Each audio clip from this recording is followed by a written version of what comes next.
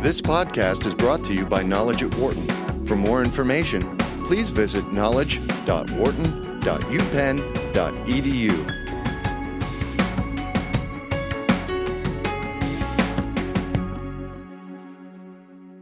From the campus of the University of Pennsylvania Wharton School, this is Behind the Markets on Business Radio, powered by the Wharton School, Sirius XM 111. Welcome to Behind the Markets here on Business Radio, powered by the Wharton School. I'm your host, Jeremy Schwartz, Director of Research at WisdomTree, and also a registered representative of Foreside Fund Services. My co-host is Wharton Finance Professor Jeremy Siegel. He's the author of Stocks for the Long Run and the Future for Investors. I should note the professor is a senior advisor to WisdomTree, and our discussion today is not a recommendation for any trading strategies, nor tied to the offer, sale, or investment products. The views of our guests are their own and not those of WisdomTree or its affiliates. Our guest today, very special guest, the President and CEO of the Federal Reserve Bank of Philadelphia, Patrick Harker. He's going to be here in the studio with us for the hour. And similarly, the Pat Harker's views are his own and not those of the members of the Federal Reserve. Pat Harker is a former dean of the Wharton School. We're very lucky to have him in the studio with us. And I should note that we are taping this interview on Wednesday ahead of our normal Friday showtime. Professor, before I get into our formal introduction of Patrick Harker, why don't you give a little background of knowing...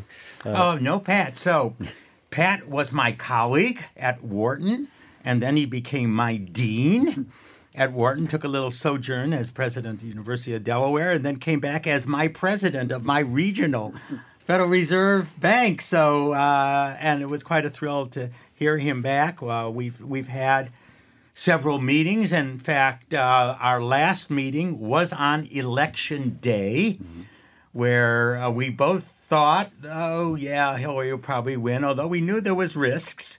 We were talking a little bit about the scenarios, and of course, a Trump victory has changed everything an awful lot, of course, on policy for the Fed as well as the economy. We're going to talk a lot about monetary policy. Pat will rotate on as a voting member this year from non-voting status, although whether you're voting or not, everyone has full say and discussion at the Fed. But first, I'd like to ask. People ask me, "Am I surprised about the big rally?" And I said, I thought the uncertainty part of Trump. And there still is a lot of it, was going to be a negative for the market. But I always knew that the basic policies of the Republican Party, and many of which are pretty close to Trump's, are very positive for the market. I thought it would take a little longer for them to get from the negatives to the positives. It took about 6 hours before they said, wow, this could be very, very good. And I think part of it was he seemed to embrace the Republican agenda. He said he was meeting with Paul Ryan. He didn't say the very first thing I'm doing is building the wall and cutting off trade with China, which of course scares the market, and as it should. And he has been much more conciliatory on that end, and has appointed people who are globalists and understand the importance of trade. Given all that, are you very surprised? You think it's overdone in stocks or and in bonds because we've had a tremendous rise in yield, or what do you think? Well, first, Jeremy, thanks for having me on. And Jeremy, it's great to see you again as well. Yeah. So, as Jeremy said, to begin with, these are my remarks and not the remarks of anybody else in the Federal Reserve System or the FOMC. So in terms of the reaction, I think part of the reaction was just simply resolving uncertainty around the election period, right? Independent of who won, there was a lot of uncertainty around the election. We at the Philly Fed put out something called the Partisan Conflict Index, where we monitor and we scrape off the major media different phrases to look at how partisan the debate and the conversation is. And what we know is when that's heightened, that does hurt economic development and economic growth. So we saw when we saw the government shut down, it elevated, and it stayed pretty elevated all the way through the election. We don't yet have those post-election results, But my guess is that it's going to start to come down a little bit. So again, we just have to recognize that any uncertainty is bad for the markets, period. That's correct. So, for going forward, I don't know how to answer that question yet, because until there's specifics about policy that we can model and analyze, it's hard to say what the impact will be. Directionally, I hear from the market what you've said, Jeremy, that people are optimistic. But until the specific policies come in play and we can model those out, hard to say if the market has over or underreacted, or whether it's going to boost or not boost economic growth. Yeah. I mean, we've had, 6, 7, 8% rise in the S&P. When people ask me, Jeremy, what's the source of the rise, I say I think a big factor on this is corporate taxes, lowering corporate taxes. That's a main objective. It's actually an objective that even many of the Democrats had. As we know, there was a big movement for corporate tax reform. And a number of the analysts that I see have raised, and they don't know whether it's going to be effective in this year, 2017 or 2018, but they see an increase of 10% in earnings, and that in and of itself can explain a 10% rise in the market, and we actually have not even had that yet. So, and the other thing, of course, is the hope, again, the hope of less regulations. How much will Trump do that? The Obamacare mandate being repealed, other regulations that's put particularly on the financial system, as we know, being very important. And the third, I think, is the infrastructure spending. There's been some movement into stocks and some commodities that are related to that. So I rate on the stock market the tax cut as being most important, the promise of regulation reduction being next, and then if it does frosting on the cake, if we get some push from infrastructure, I mean, how would you look at those three? No, so I agree. I gave a speech a little while ago on corporate tax reform, and we need to be competitive in the world. Right? A lot of the issues that you see in a corporate boardroom, and I sat in those boardrooms before taking this job at the Philly Fed, is the repatriation of a lot of those dollars. They're not coming back under our current corporate tax structure. So I think that does have a positive impact. The question is, of course, what will replace some of the revenue, if anything? And that, again, is a question that hasn't been answered. There are deficit hawks that still exist, and we'll worry about that issue. And again, how the total tax package, not just the corporate tax package, gets resolved over time is, in my mind, an open question. On the regulatory front, I think there is clearly momentum and positive momentum that people feel around that. Again, I need to see how that plays out over time. There are many things that are on the table, but there are things that are going to be hard taking off the table. As we know, it's human nature. Once somebody gets something like their children staying on health care until they're 26 or pre-existing conditions being covered, it's hard to bring that back. And people recognize that. So again, what are those packages? What are they going to look like when it's all said and done? That's really the key for me. Right now, it's too early to tell. A lot of discussion, of course, on Dodd-Frank. Being president of any of the Federal Reserve districts, you meet a lot with bankers. I think there's some good things in Dodd-Frank. I think there's some bad things in Dodd-Frank. Can we selectively undo? Many people were on the impression that basically Dodd-Frank and other regulation have turned banks into utilities now, as they sometimes say, well, like a regulated utility. I mean, is it that bad, or is there things that we can do to spur that banking system again? Sure. So I think take the 3rd District, the Philadelphia District.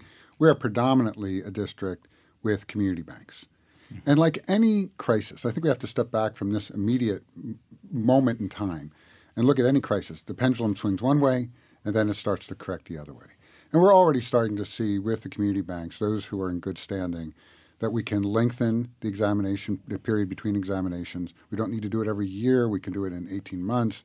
We can start to relieve some of the regulatory burden for them. I'm very worried about them because they don't have the scale, right, to be able to deal with a lot of the regulatory issues. And they are systemically important to their communities, but they're not systemically important in terms of the financial system overall. collectively, I think they are. Community banks are an incredibly important part of the fabric of the American banking system. But I think there's going to be regulatory relief there. And I think in other areas you'll start to see some regulatory relief. But as you said, I think there are some very good parts of Dodd-Frank that we need to maintain so that we make sure that the system maintains its safety and soundness. Which ones you think are very important? Well, I think some of the issues around resolution. I mean, that continues to be very important. Whether it's in Dodd-Frank or in other venues, we need to have a very clear path when a bank gets into trouble. How do we quickly resolve that issue and not let it linger for too long? Because when it lingers for too long, as we saw in the crisis, right, the contagion effects are quite severe. And so we just need to make sure that we contain this. It's more than just banks, because it's also, I mean, look what happened to Lehman, not Correct. really a bank. Correct. It's all what's called SIFIs, significant financial institutions. Exactly. So we, how do you dismantle that in a way that can bring about more certainty in the market? So some of those things are. What do you think there's going to be selective reform? Do you think there's going to be outright repeal? That seems a bit extreme at this point. Where do you think Congress could go there? I don't know. I mean, that's up to Congress to decide what to do. But I do think we don't want to create these unintended consequences of removing everything and the things that we know are working well, or the things that just need a little bit more time to play out to see whether it works well or not. Let me just reintroduce our guests here. We're talking with Pat Harker, the president and CEO of the Federal Reserve Bank of Philadelphia. In the studio here, we have Wharton Finance Professor Jeremy Siegel. I'm Jeremy Schwartz. We're just talking about banking regulation. One of the interesting stories this week has also been about the global banking rules, sort of the Basel capital requirements, and there's a lot of discussion of how that's going to impact. And the U.S. took our medicine. We sort of delevered earlier. The global European banks maybe have held off some of that deleveraging. Is that one of the things you're looking at? I mean, how do you see the leverage ratios across the systems and the risks over in Europe? Sure. I mean, we continue to monitor that. There are some countries in particular, Italy is a focus of attention right now in understanding not only what's happening there, but again, the contagion that may have on U.S. institutions. And right now, that doesn't seem that it has a significant effect. So primarily for our mission of being the central bank of the United States, that's our primary focus, focused on what it means for the U.S. financial system and the U.S. banking industry. And right now, we don't see major effects, but you have to keep monitoring it. Going back a bit on the corporate tax front, one of the forms, and I don't know if it's the major form right now of legislation that's being drawn up by the Republicans in the House, some of it's pretty drastic. It's related to the term called border adjustments. I don't know if you've heard about that, but it basically is anything you sell abroad, we're not going to tax you at all. If they tax you, that's fine. But in return for that, you will not be able to deduct from your profits, the corporate profits. Now, that rate is supposed to go down, but you will not be able to deduct from corporate profits any imports that you buy from abroad. That would be a big, devastating. I was talking to Senator Toomey a bit about that, and he was telling me about some firms, such as Walmart, buy so much. They said that they would be devastated if such a firm. It's basically almost going to a value-added tax, and it's a tax on imports. I don't know if has this come your way, but do you think something as radical as that change is a possibility out of Congress? So I can't opine on that. I mean, I'm not in that position to have a educated opinion. I do know, however, in this globally interconnected world where you have these globally interconnected supply chains, it would be anything that would happen would be disruptive. The question is that disruption worth it? And that's really, it's the cost benefit. So if you look, I was looking at some research recently, about 40% of the value added of the goods we import from Mexico is actually produced in the U.S.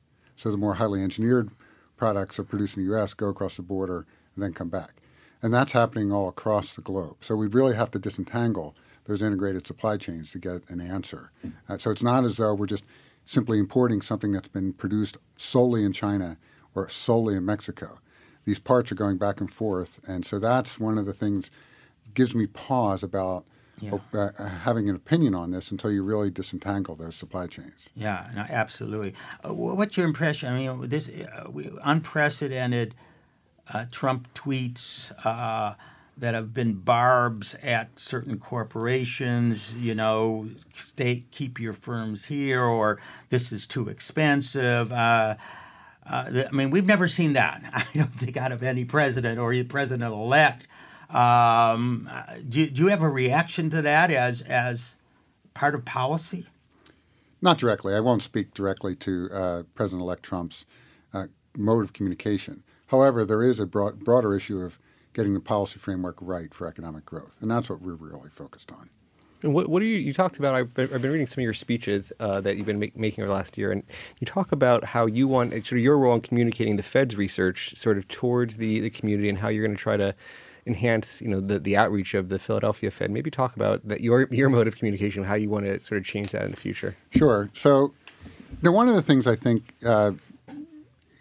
is that the Fed as a system, and the regional Feds in particular, are not very well understood by not just the average American, but a lot of people who are in a position to know, but because they're busy, they just don't spend the time knowing it, right? I mean, we're all busy.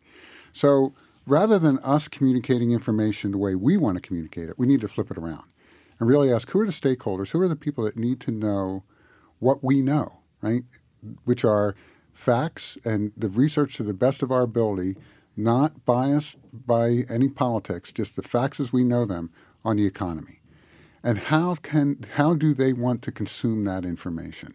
And that's really at Philly what we're trying to do is change that whole dynamic around to really focus on the key influencers and people in the community, in the business community, in the banking community, in policy-making positions. How can we give them the information they need to make the best policy decisions they make? And that relates to the second point I've been trying to talk a lot about. The Fed, monetary policy, is an extremely blunt instrument, right? I mean, we have one tool, essentially, right? The Fed funds rate. We don't create economic growth. Good monetary policy, when it's good, creates the conditions for economic growth to occur. It doesn't stifle it. But we don't fundamentally create economic growth. Economic growth happens by real companies and real communities with real people working there. That's what we need to get out. We need to really focus more on those policies and us facilitating and having people understand we're not driving the economy in that sense. We're there to facilitate the economy growing. It's fiscal policy, immigration policy, labor policy. We can go down the list of the things we were talking about, many, many more. That creates the real economic growth the country needs. I think that's so important because the Fed has come under unfair criticism, in my opinion. Why don't you try to foster growth when in the long run it is productivity? Right. I mean, first of all, we have, as we know, a big slowdown in population growth. But given that, still, we've had a real collapse on productivity. You and I have talked about that a little bit. Still not well understood what is happening. There? Maybe some of it is overregulation, and some of it is just a downturn in innovation, as Robert Gordon Northwestern says. But those are the factors. The Fed is not responsible for the fact that we've had a measly 2% a year growth. That's a good year. That's a good year. Talking about growth, there was a little surprise. Going from the September to the December meeting, as you know, 4 times a year, giving the economic projections, that given Trump proposals, given the jump in stocks and in bond yields, that the real GDP growth in 2017 over 2018 is a measly 0.1% more. Is it now? And you can interpret that 2 ways. One is he ain't going to really do much, or you could say, hey, we have to work that through when we know what he's going to do. You pointed that out earlier. Or, you know what? And this is another one. Maybe the long-run growth isn't much more than that. So if he pushes there, we're going to have to hit interest rates to keep the labor market in line and stop inflation. Now, any of those can kind of help explain that. I don't know if you have a favorite explanation of this very, very modest, given the big reactions in the markets themselves. Yeah, so I won't comment on the overall view of the committee. I can just speak for myself. Absolutely. So my view of 17 is 2.3%. Okay. And then settling back down to 2.1 in 18 and 19. And unemployment. By the way, that's 0.2% above in 2017 and 2.1 you said? Yeah. In 18, 19, that's 1/10 and 2/10. And that, in my case, I did not factor in any stimulus to the economy occurring by the new administration and new Congress. Because, again, I don't know what exactly that looks like. And so it's hard for me to factor that in until I have more specificity on what that looks like. There is a question. We are going to go, even in those conditions, without any additional stimulus, we are going to dip below what I view the natural rate of unemployment to be. And barring some change in, say, productivity, as you mentioned, we would see some inflationary pressures. And we're starting to see that right now. We're starting to see anecdotally, when we put together the Beige Book and with our contacts throughout the region, one hospital system in the 3rd District had given nurses a significant raise last year, and they're giving them now another 9% raise this year. And because they're just... Shortages? Well, what's happening is, in industry after industry, we, the baby boomers, are retiring. And we're hitting that retirement age, and we're not coming back. I mean, it's just, the evidence is pretty clear. The long-term labor force participation, while it spiked up a little bit recently, Shigeru Fujita on our staff, an economist on our staff, has done extensive work in this area. The long-term trend, the secular trend is very clear. And unless we do something else with respect to the labor force is going to be shrinking. And that's what you're seeing. We're hearing in healthcare. We're hearing in, I don't know if you saw The Economist recently, they had an estimate of the fastest growing jobs in the United States, percentage-wise. And after data analysts and operations research analysts, which I'm very glad that's me. Right? Yeah, that was your department, right? So I'm glad that we're growing. It's all pretty much medicine.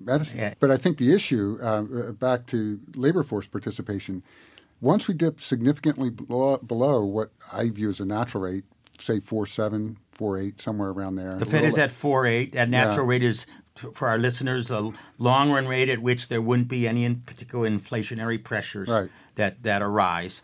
We are at 4.6, I think, at the December last month. Right. And we're going to, on Friday, we're going to be getting another one.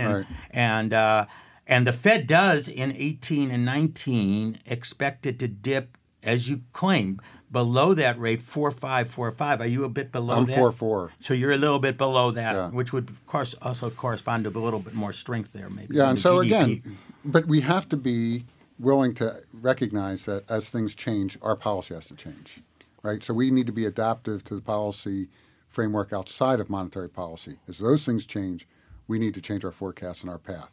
This has been a great discussion for the first part of the program. We're going to be back with Pat Harker. You're listening to Behind the Markets on SiriusXM 111. We'll be back after a short break.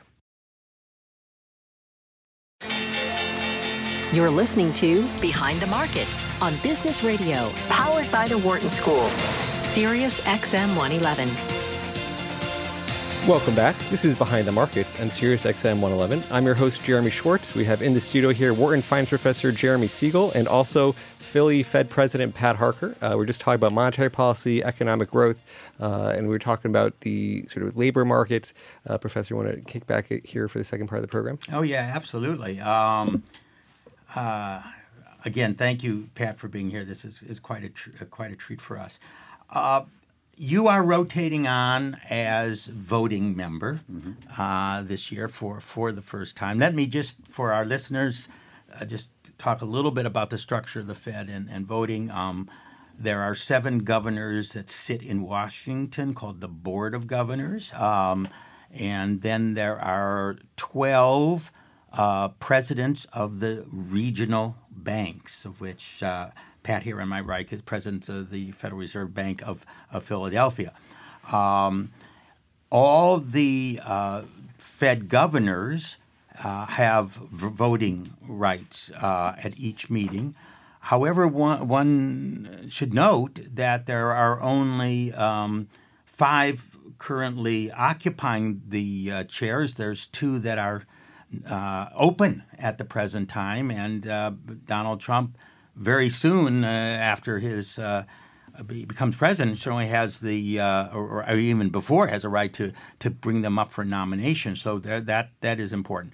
Of the 12 regional bank presidents, there are 5 that are voting members at any time. They rotate in and out of the year, with the president of the Federal Reserve Bank of New York being a permanent voting member. The others generally are out for 2 years and then in 1 year, except for Chicago and Cleveland, that just alternate out. Now, and you've already, of course, sat through a number of meetings, everyone is treated as an equal until finally you vote, and so everyone gets their ideas heard. But a vote also means that if you dissent, you get a special little a note. I mean, that's a note.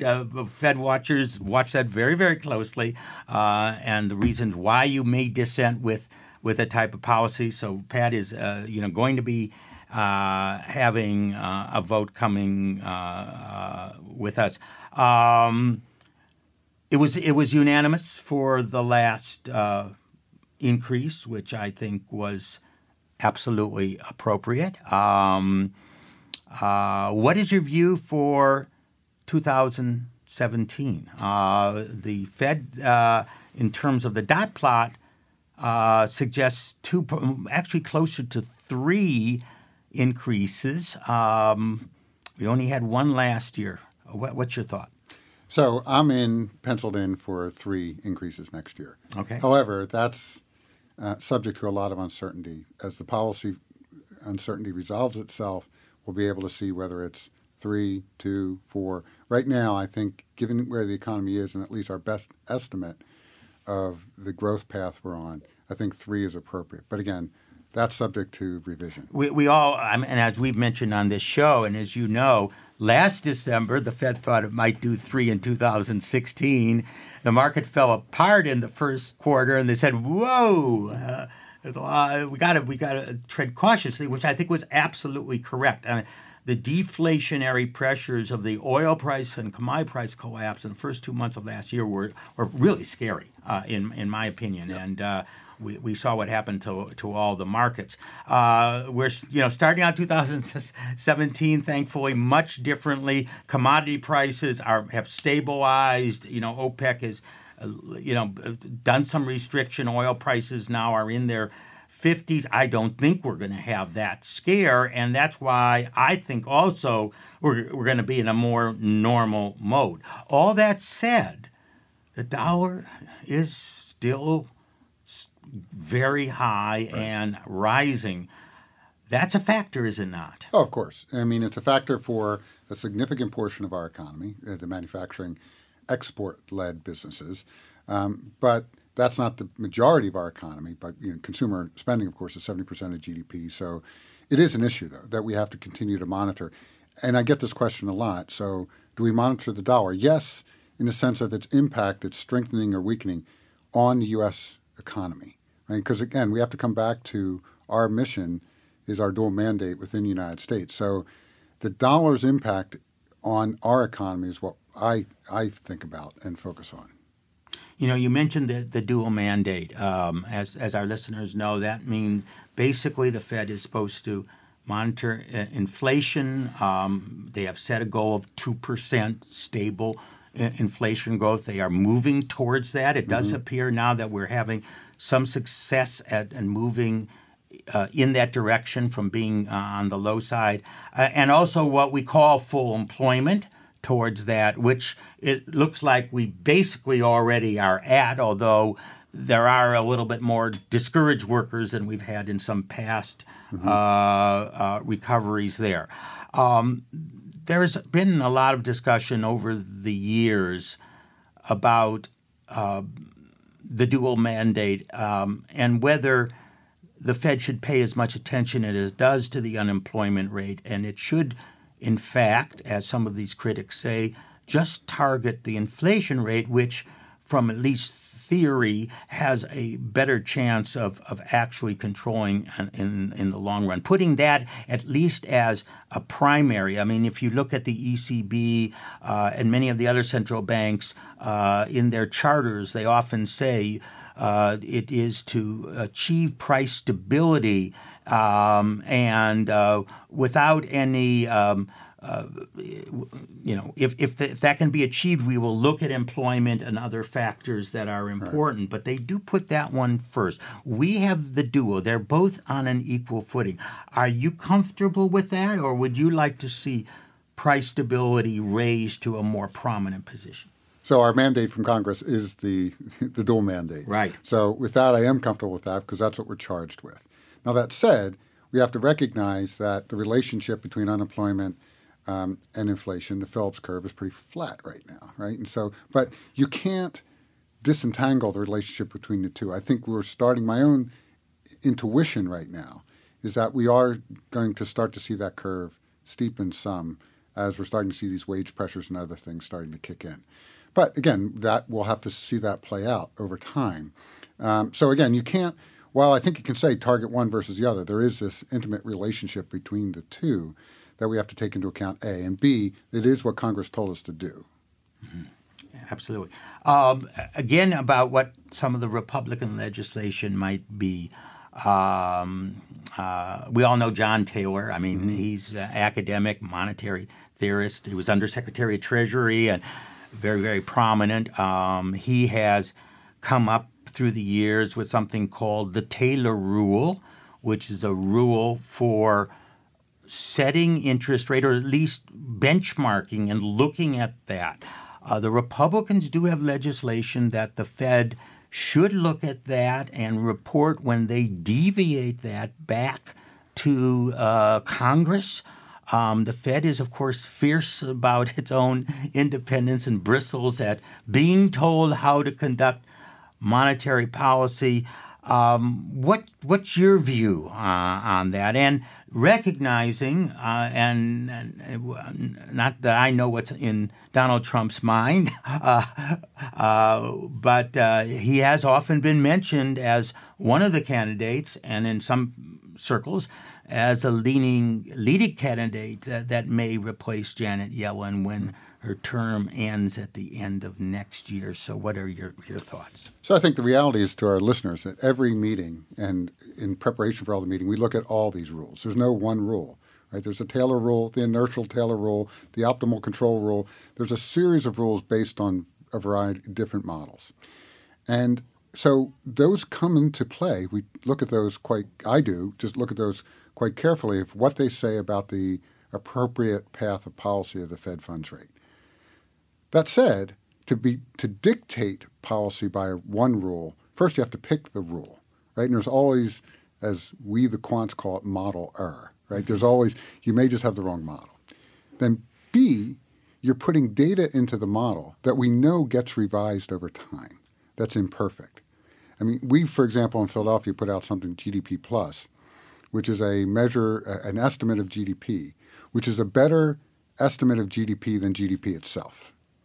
Because we know GDP gets revised. So you're putting in data that has a lot of noise around it, GDP, inflation, unemployment numbers, and depending on the model.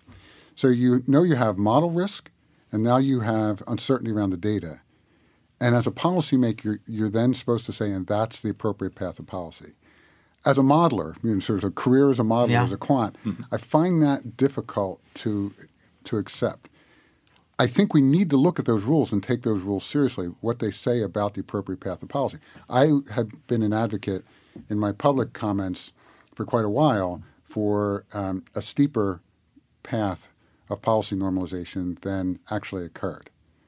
But for a variety of reasons, we didn't follow that path. But I think it would be very difficult to tie the hands of the committee to say one must follow one particular rule. Because I think there'd even be an argument over although which that rule was a steeper path, as you yourself seem to and I was supported. Okay with, but which exact rule do we follow, as opposed to looking at a portfolio of different models to give you different perspectives and trying to come up with the right policy path through that. Let me just reintroduce our guest here. We're talking with Philadelphia Fed President Pat Harker. We have Professor Siegel here. I'm Jeremy Schwartz. Pat, Professor Kate has mentioned a few times that there's two openings, the Fed governors. While we know you're not going to comment on a specific person, but you came outside of the normal econ, say, PhD type economist angle, sort of operations, information technology background. What would you say, the types of people we should be looking for those two positions? I mean, do you think we need more economists, traditional economists? Do you think we need more people outside? I mean, you have sort of a very special background on technology and how that might be changing the future of money. I sort of want to get into that a little bit as well. Mm-hmm. So I think what makes the Fed work is the diversity of opinions, perspectives, experiences, right? We're all human beings. We're all creatures of our past, our own academic training, our own life experiences that we've had. So you want in that room for policy-making purposes a diverse set of opinions. First and foremost, I want to go back to some of the comments that Jeremy said earlier. One of the beauties of the Federal Reserve System is the geographic diversity that we have through the 12 regional banks. If you look at over history, who has dissented more than others? It's typically the regional bank presidents and not the governors. So it's providing a diversity of opinion, whether it comes from different regions of the country or different perspectives. And it's that portfolio that matters. So I don't think it's all economists or all business people. It's the mix of all that makes it work. And so I won't comment on those specific individuals for those two seats, other than to say that what we need, and I think what's worked over time for the Fed, is having a diverse group of people who've had, again, different life experiences, some with a business experience, whether it's in banking or in other experiences, different academic training. That's what makes the Fed work. So would you comment on where you're lacking the most at this point? No, I won't comment. That's up to the president-elect to decide. That is not my role. Let me go back a little bit. When you said, in the past or even maybe now, you were perhaps for a little bit more aggressive, steeper increases in the federal funds rate. That would also in the Taylor rule.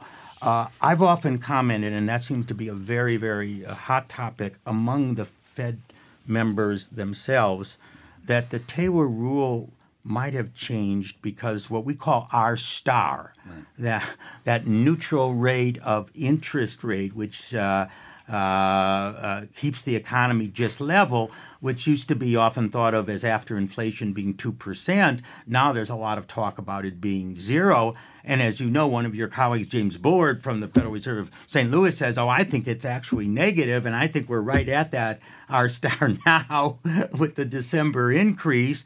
There has, when you look at those dots for that long run, we've had quite a decline, although that just in December they sort of stabilized there. That has to do with maybe slower long-term growth, maybe slower long-term productivity growth. That's a very important variable into feeding in how fast do you want to, quote, normalize that rate. Has that been in your considerations? Oh, of course. Also? I mean, so there, as you mentioned, there are lots of estimates of R star. Laubach-Williams, John Williams with Thomas Laubach, an economist at the Fed, has their model. And there are a lot of models, and they all vary, but they've all shown a decline over a period of time. I mean, there's no question about that. So what do you do about that? Well, it fundamentally comes back to what we were talking about earlier. How do we raise economic growth in a country? It's productivity growth. Economic growth, by definition, is productivity growth plus growth of the labor force. Neither of those issues is in the wheelhouse of the Federal Reserve System. Correct. We are there to support that growth through monetary policy, but these are policies that are outside, and not just at Congress. We focus a lot on Congress, but it's in states, it's in communities and cities. It's moving productivity and bringing highly skilled, productive people into the workforce, right? Both coming from inside the United States and actually outside the United States. So those issues are, again, not for the Fed to opine on. They are someone else's responsibility, other than to say, without appropriate policies in those domains, improving productivity and the skill and number of the labor force, we're not going to see the kind of economic growth. We're not going to see R-star increase anytime soon. And I am hopeful that I don't believe that secular stagnation is something that we just have to assume as a given. We can move the needle on those things, but we can only move the needle with the appropriate policies. Now as a former college dean here at Wharton and the University of Delaware, one of the things you talk about is human capital and sort of the student debt is, I think, one of those issues I think out there. I mean, I was at dinner last night, sort of little anecdote, but parents next to me have children here at Drexel, $65,000 a year studying for music. And so the question is that $270,000 they're going to rack up in debt, is that going to pay off for them? But what do you think about the human capital investments we're making? Is college getting out of bounds for people? And how should that change if we're trying to get the most productive workforce we have? So first we have to start with a more basic question. And this is an odd question for a former university president to pose, but should everybody go to a 4-year college? Yeah. I mean, and the second question is, should everybody take a linear path to a 4-year college degree? And I think the answer to both those questions is no.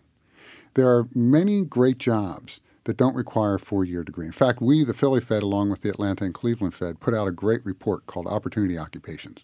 What are the jobs in America and by metropolitan area where you can earn above median wages and not have a 4-year college degree?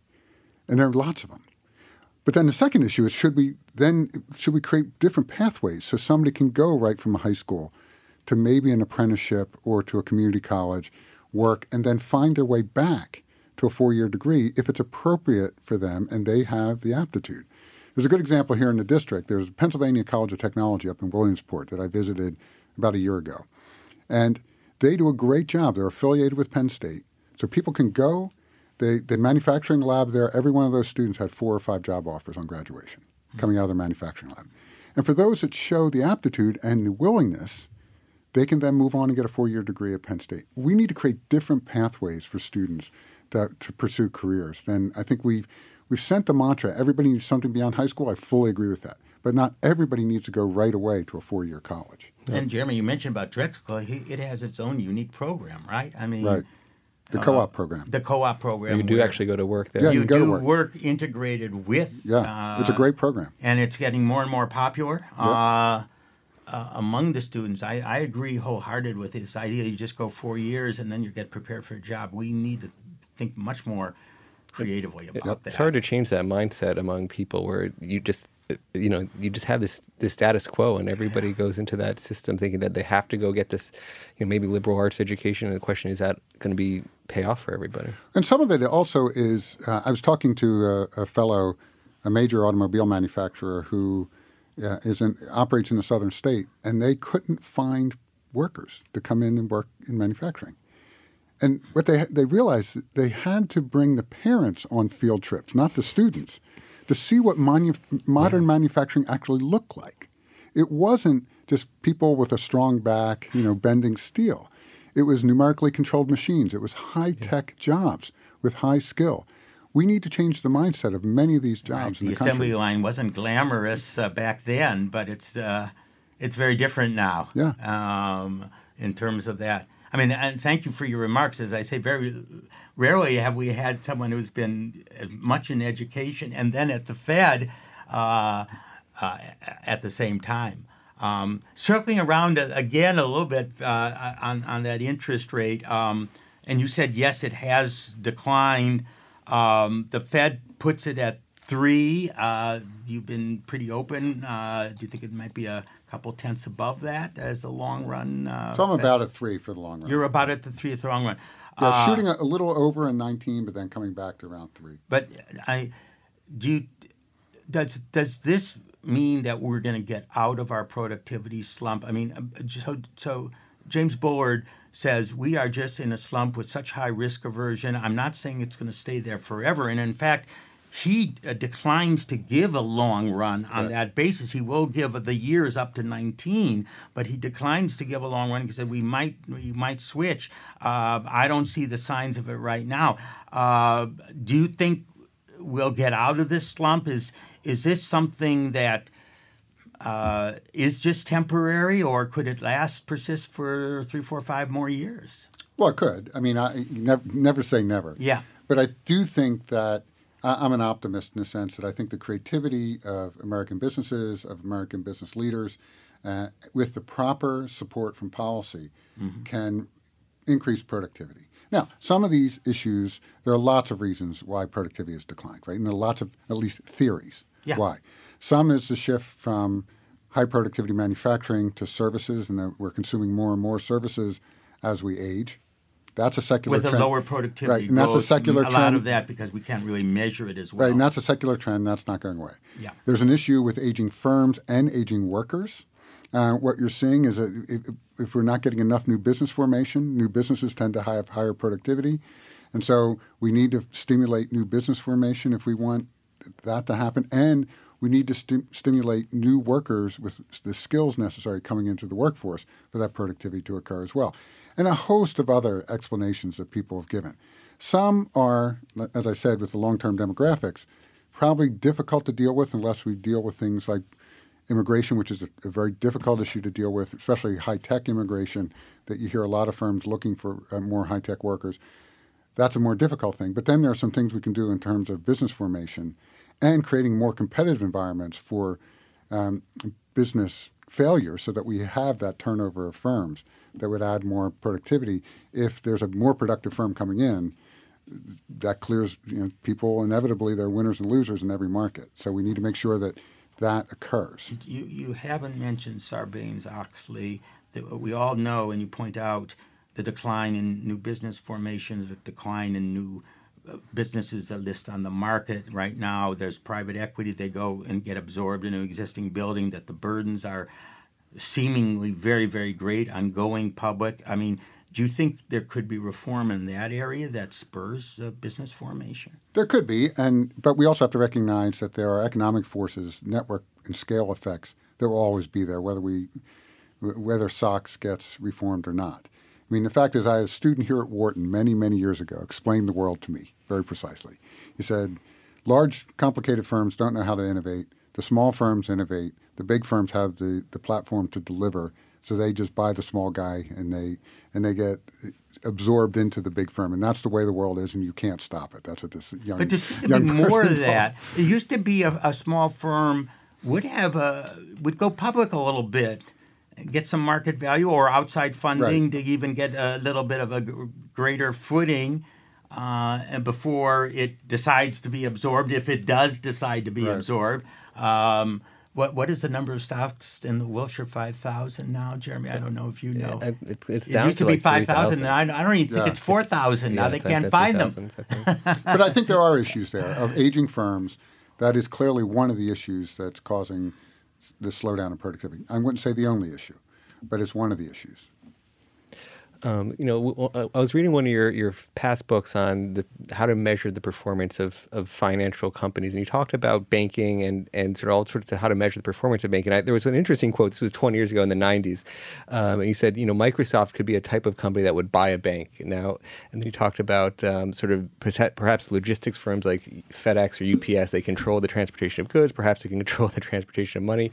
Do you see these sort of non-banking players, why they haven't come in, you could say, in a bigger capacity? Do you see guys like Apple, Google, Amazon, the future of tech getting into money?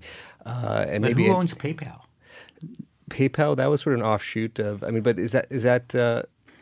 But so people are entering, but they're not entering as a bank as we know it today, right? They're looking at whether it's Apple Pay, and they're looking at different aspects of the financial landscape and saying, where can we compete? And I think that's a healthy thing, and we shouldn't stop or stymie that kind of innovation. But that they're recognizing as well, a lot of the fintech startups, eventually they need to partner with banks and be part of a more complicated system. So we at the Federal Reserve are going through a multi-year discussion around what the future of the payment system is, for example. And there it's clear that the fundamental rails of delivering financial services to the nation, people want to not necessarily do that part. Right? They want to do other parts, and that's okay. That's where some of the innovation will occur. So I think it's going to be that mix of whether it's the Fed or others providing some of the basic rails and other services that others will provide to innovate. And eventually some of those banks then partner with those fintech companies. So you're going to see a lot of that change happening over time. And I think that's a good thing. I don't think we should get in the way of that innovation. Can you see a future where we don't have a dollar bill, that we can, like India's removing some of their big bills? People have talked about Europe, $500 bill. Well, suggests. Well, maybe some point down the future, but we still issue a lot of currency. Every reserve bank has a vault where we still issue. I'm one of the people that say be very careful about removing any currency. Right. So it's an important grease. I'm concerned about India, and I think the slump is going to be deeper there than they think. It's a very difficult issue, and if you ask that question, just look at a little bit of history. How long have we been discussing not having the penny? And so I think that's a conversation that maybe someday down the road, but I don't think it's for prime time right now. When you ask the average, they just came out with a new estimate. It's a penny and a half to create the penny. It was higher at one point when copper was higher, but it's a penny and a half. And the major problem was when everyone says, well, if you eliminate the penny, everyone's going to round up to the next nickel. You know that. They're all going to round up to the next nickel, and that's the way they feel about until we resolve that, I don't penny. think we're at risk of getting rid of all currency in the United States. So, talking about it's interesting what Jeremy said about creating but I don't know anyone that today, given the regulations, would say, I want to start a bank. I don't know if it's possible. I mean, they would have to study for 5 years to figure out how to start a bank. Now, de novo banks, there's clearly a slump, and it is a concern, right? Yeah. We do need new bank formation. There is an interesting bank here in the district that's serving the Amish community, really understands the Amish community, understands their needs, understands their unique way of doing things, and they've been growing and doing very nicely. So there continue to be markets that are open to those de novos, and we should think about getting out of the way and making sure that they can flourish. Yeah, we have about 2 minutes left. We've covered a whole host of topics, but any sort of final thoughts? Any places, things you think we should have covered here, Pat, that we have not talked about yet? I think we talked about a lot of things. You talked about how much increases we have, and I think that's if the economy does fairly well. You're a couple tenths above the Fed, which barely budged as a result of Trump. Let me ask you, what would you? And I get this question all the time. What would you think is the biggest danger or concern in 2017, looking forward? So my biggest concern is concern, and what do I mean by that? I mean, the biggest risk I think we face is uncertainty, right? If you ask every business leader, their biggest concern, it's just whatever changes occur, just do them gradually. Let us adapt to them. They've been in a world of change for a long time, and that's not going to go away. We can't take away change. Change is part of life. So, but it's please don't do anything drastic. This is what I'm hearing from people, all my contacts, that if you're going to do something, do it in a way that we can adjust. That's their biggest concern, is that something hits them, and they simply can't, they don't have the time and the resources to adjust. There's been a certain lot of things they had adjusted to. I mean, the Republican tax program, they're talking about some pretty massive changes. Now, what finally comes out of that, we need reform. Sometimes it's best to jump into the cold water or take it easy. Of course, there may be phase-ins on some of it also. Right. I don't know. I'm just talking about what I hear from my contacts. It's just, whatever happens, just don't surprise us with it. Well, Pat Harker, thank you for coming down. Former Dean of Wharton. Always great to be on the Wharton campus. Thank you so much. This is Behind the Markets on Sirius XM 111. For more business news and analysis from Knowledge at Wharton, please visit knowledge.wharton.upenn.edu.